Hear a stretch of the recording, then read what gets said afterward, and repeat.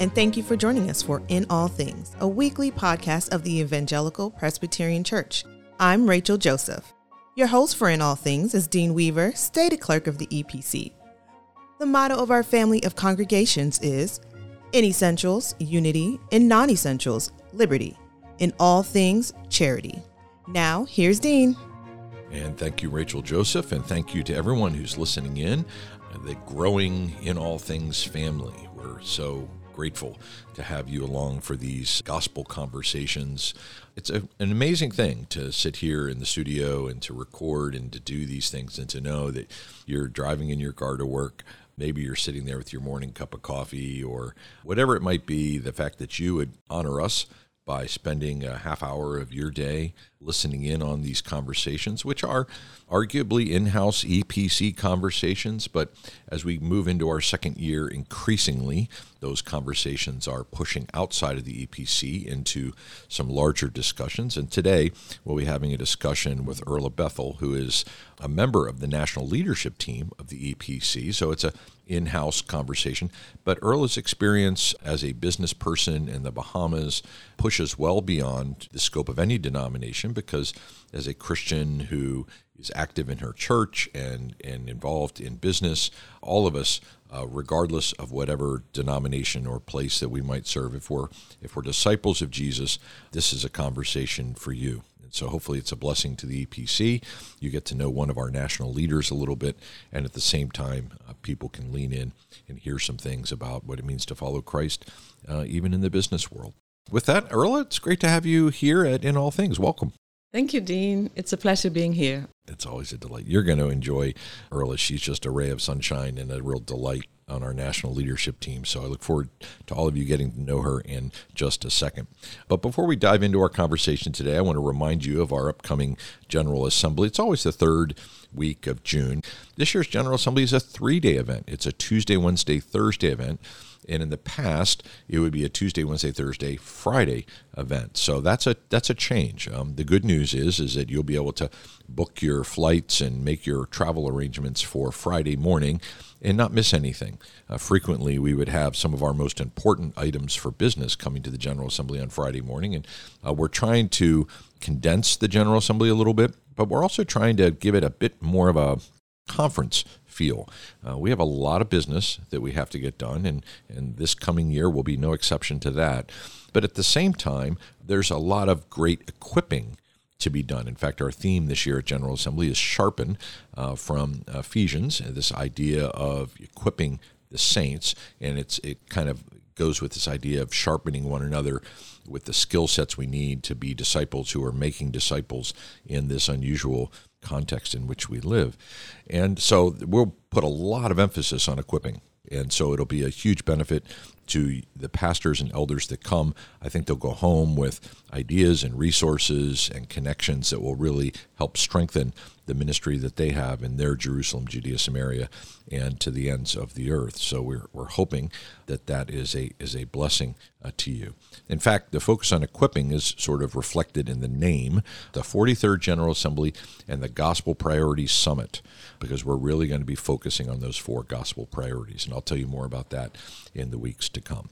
But Earla, I think a good place for us would be to just begin with folks getting to know you a little bit. So maybe just a little summary of your faith journey. I became a believer at age 8. It was on a rainy Sunday afternoon. My mother read a tract to my sister and me about a little girl whose mother was dying, and she knew that her mother wasn't saved. But she knew that a minister lived down the hall, so she knocked on his door and said, "Could you please come and get my mother into heaven?" So the minister walked with her and prayed that her mother would make it in. That was her words, "Could you get my mother in?" My mother noticed that this story moved my sister and me, and she asked, "Would you like to be saved?" And we said yes. So she got my father, who was resting. My father was a lay preacher in the Brethren Church, and he came and sat with us and explained to us what we were about to do. And if we were sure that we wanted to give our hearts to the Lord, and we said yes. So from the tender age of 8, I became a Christian. His saving grace guided me through high school. I moved to high school from Eleuthera when I was 11, and then from high school to university in the U.S., from university back to Nassau to find employment because of the economic conditions at that time. I met my husband, so his sustaining grace sustained me through my marriage, and of course in the business world. I grew up Brethren, was married Anglican, and of course now I'm Presbyterian. When I joined the Bethel family, I was the last one, my mother-in-law gave me a directive. I take all of my grandchildren to the Kirk. And I had a wonderful relationship with my mother-in-law, so it was not an if, and, or a but.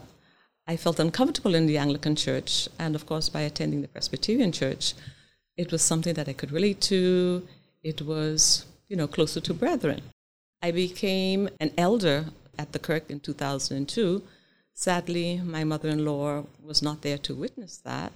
10 years later, I became clerk of session, and in 2020, I was asked to join the national leadership team.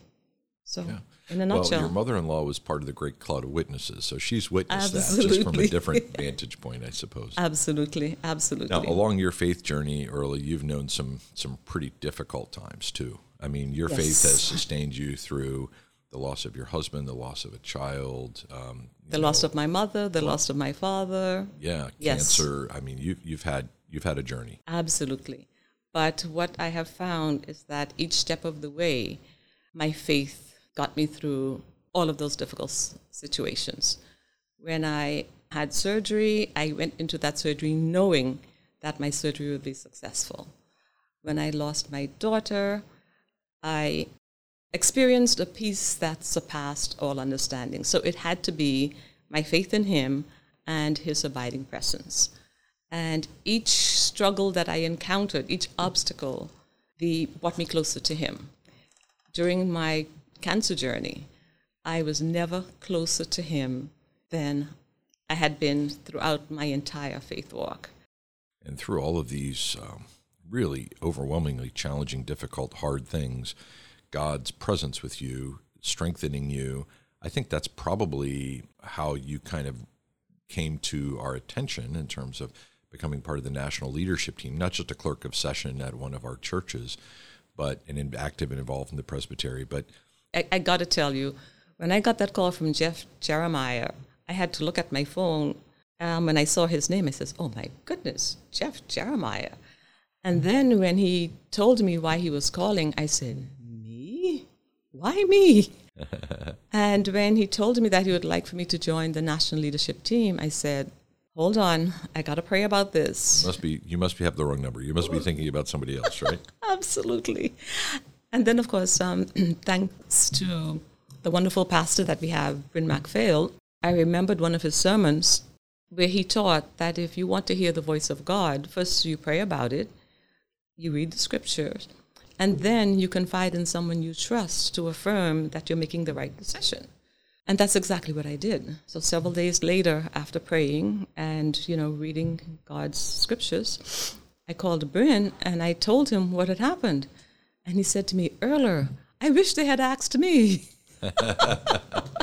So that was the affirmation that I needed to affirm that, yes, even though your plate is full and overflowing, you could do this. Yeah. What is required, he supplies. I've never regretted saying yes to God.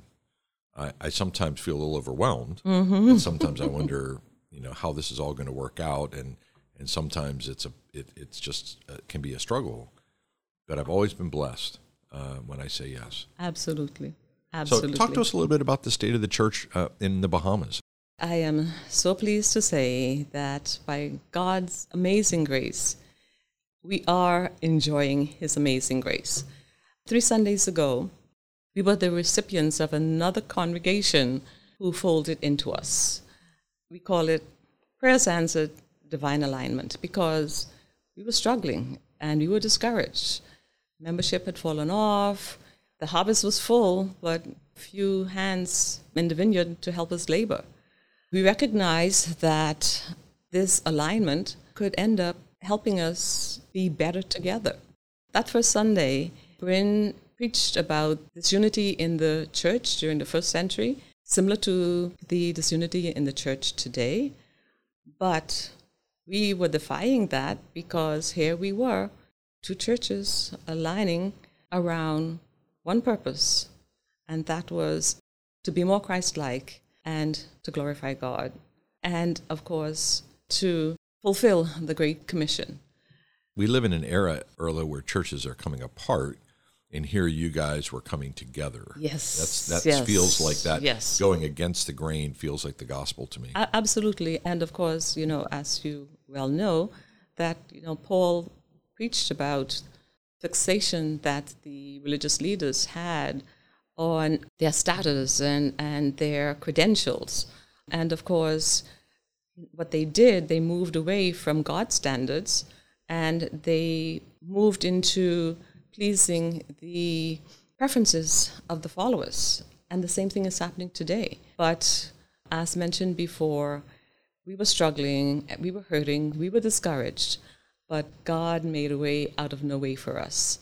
And it's only by His amazing grace that we are experiencing great synergy, great alignment. It's only God. So give us, for the EPC folks listening in, we have 3 churches in the Bahamas, and Yes. what are they? We have the St. Andrew's Presbyterian Kirk, which is in Nassau, Bahamas. We have Lucaya Presbyterian Church, which is in Freeport. And we have a mission post in Abaco, which we call Cook of the Pines. Okay. So let's talk about the one in Freeport, because we'll do a little free commercial for them. It's a small, faithful congregation, and they're looking for a pastor right now. They are. And it's a unique church. They have done amazing things. Scott Kirkland was a pastor there who actually facilitated us calling Bryn, and they had some...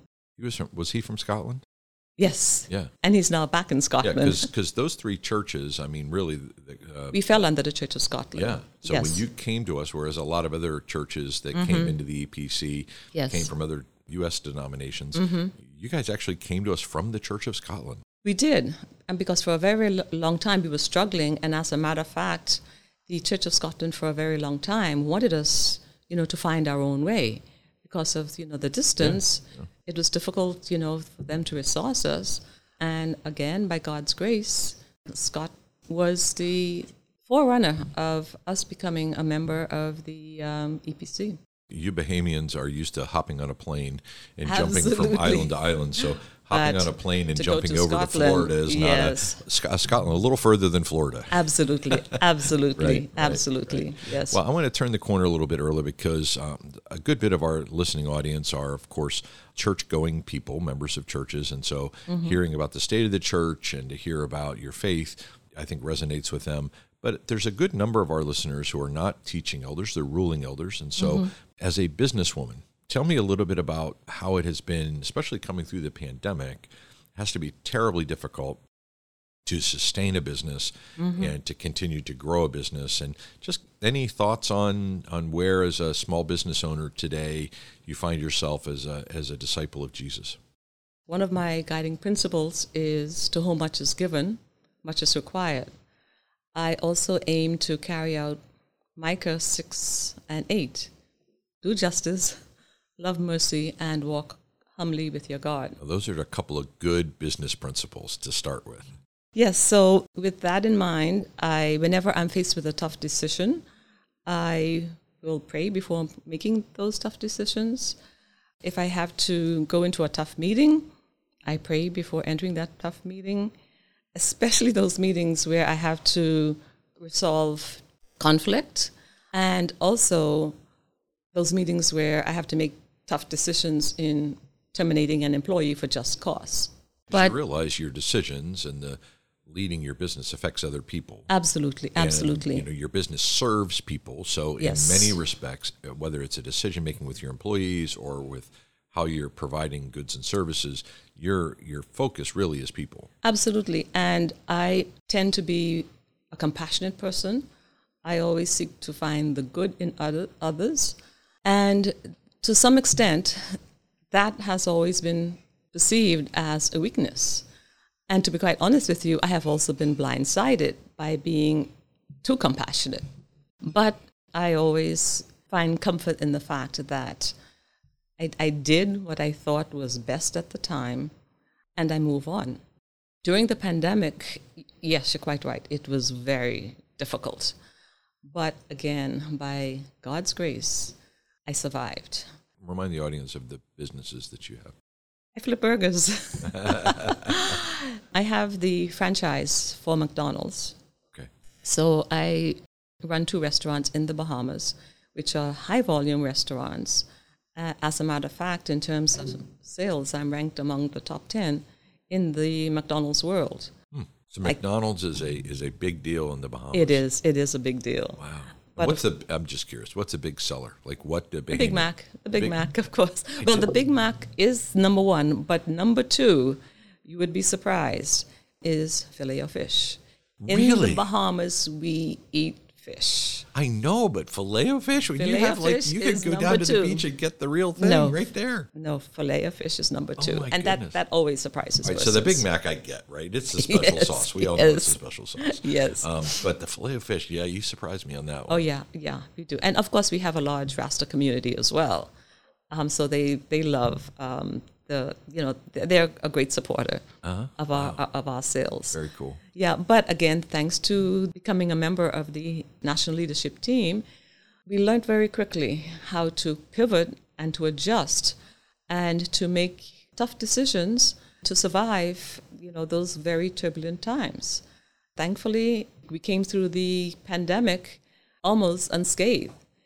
We suffered in 2020, but by God's grace, in 2021, our sales were similar to 2019. So we did double-digit increase in revenues in 2021.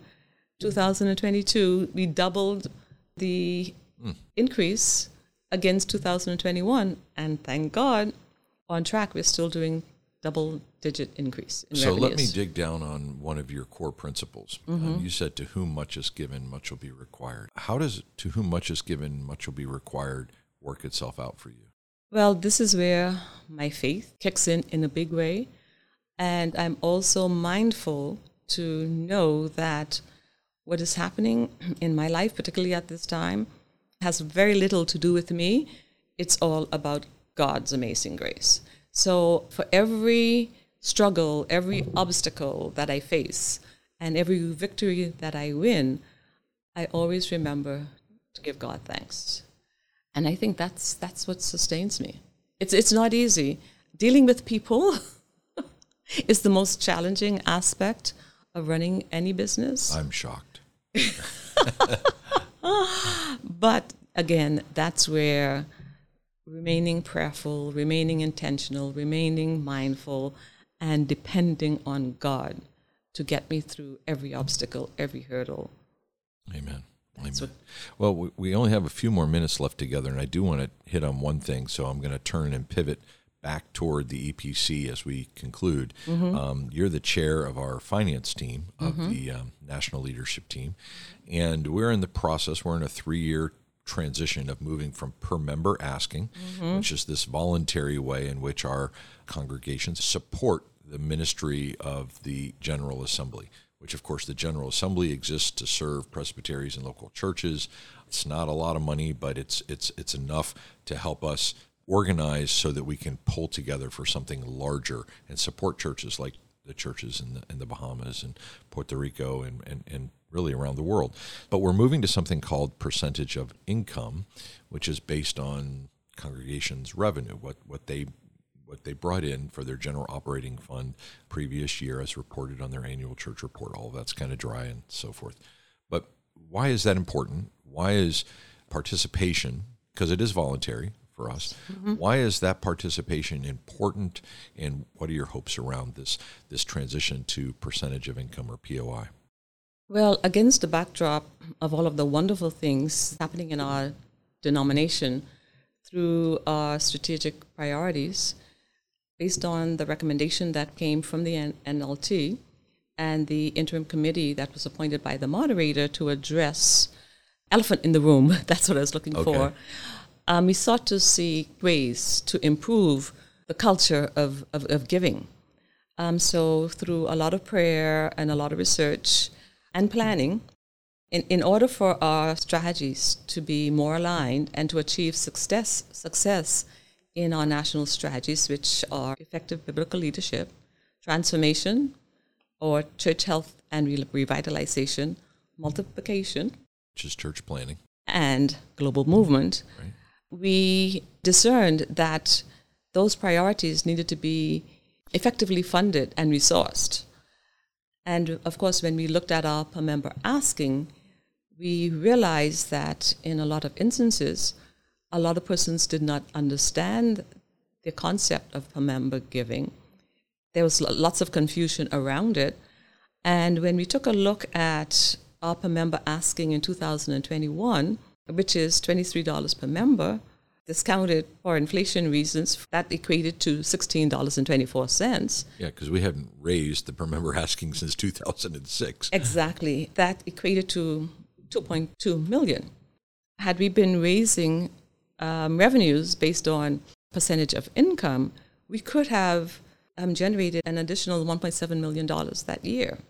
The research also demonstrated that 46% of churches give, 30% of churches don't give, and as mentioned before, a lot of churches did not have a clue what PMA was all about. And a good example, when I talk about our strategic priorities being properly resourced and funded, we went through a period where church planting stopped. It came to a halt. But gradually, based on lots of prayer, again, lots of emphasis, we are doing church planting again. Not to the extent that we would like, but with more resources, more financial resources, we can do so much more to further his kingdom. Yeah, I don't think people realize, the mission of the EPC is we exist to carry out the Great Commission. Absolutely. Right? Mm-hmm. And we've determined that globally, the way we carry out the Great Commission through World Outreach, global movement, is church planting. Absolutely. Our global workers are planting churches. Mm-hmm. Domestically, the way we carry out the Great Commission is through church planting. Right. That actually is probably the instrument of choice in Mm-hmm. the EPC that, if not funded, it is a strategic aspiration versus a gospel priority. Yes. And people contributing to that, they're really contributing to the advance of God's mission through the EPC. Absolutely, absolutely. So as the chair of the finance committee, what would you say to a person listening in who maybe is an elder, or maybe they sit on a finance committee of their church and they're looking at making challenging decisions and whether or not they're going to contribute to the larger mission of the EPC? Could you speak to how we steward those resources? Yes, absolutely. Great question. First and foremost, I would like to remind everyone that we are called to be good stewards of our resources, in particular our financial resources. So the Finance Committee is guided by prayer, of course using generally accepted accounting principles, but we aim to ensure that our spending and our expenses are controlled to the best of our ability to mitigate all of the headwinds that we have all experienced over the last few years. So we strive to protect our assets so that, when we find ourselves in the crisis that we are slowly coming out of, that we remain strong, that we're flexible enough to withstand the storms that come our way. And of course, the last 3 years has been a great example of that. Yeah. And I would be remiss if I did not say that we have a wonderful person in the name of Pat who has done an amazing job in ensuring that we do just what I just said. Yeah, the great thing about Pat Coelho as our CFO is he's not only a good numbers guy, which you need as a CFO, but he deeply, deeply cares about the mission of the church. He so does. He's thinking about those resources in terms of how they're mobilized and utilized for the kingdom. Absolutely. And he's always thinking about strategies and ways in which we can resource what God is doing through the EPC. Absolutely, yes. So I want all of our listeners to understand that we take what we do seriously. Yeah. We try to invest wisely so that we get a good return on our investment, and we depend on the good Lord to help us achieve our budgets. And I'm happy to report that In the last 2 years, it's been extremely difficult. We did not meet our budget, but became very, very close. And our expenses were under. And our expenses, our yes. staff are good stewards. So Yes. while we didn't reach our projections in terms of revenue, we underspent. We spent less than we took in. That's always a good thing. Yes, absolutely. Yeah. Absolutely. Yeah. Yes. Okay. Well, Earla, thank you so much for being here today and sharing it.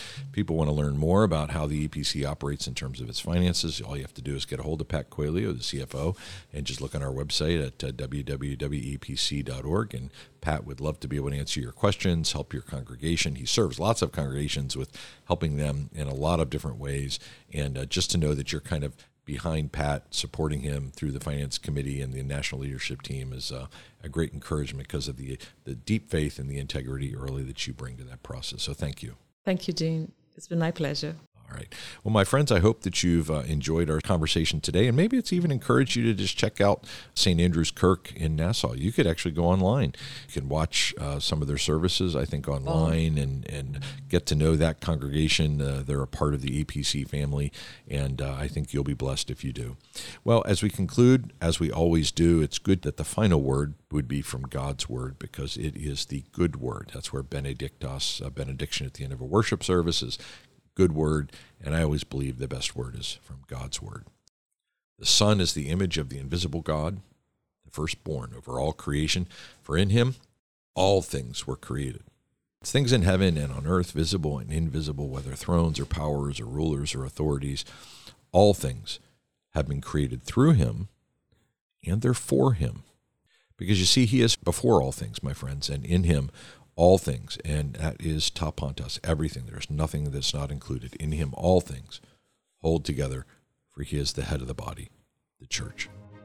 Well, my friends, until the next time in which we gather around the table or over a cup of coffee to listen in on such a conversation, I bid, in the name of our Savior Jesus, grace and peace to you. Amen.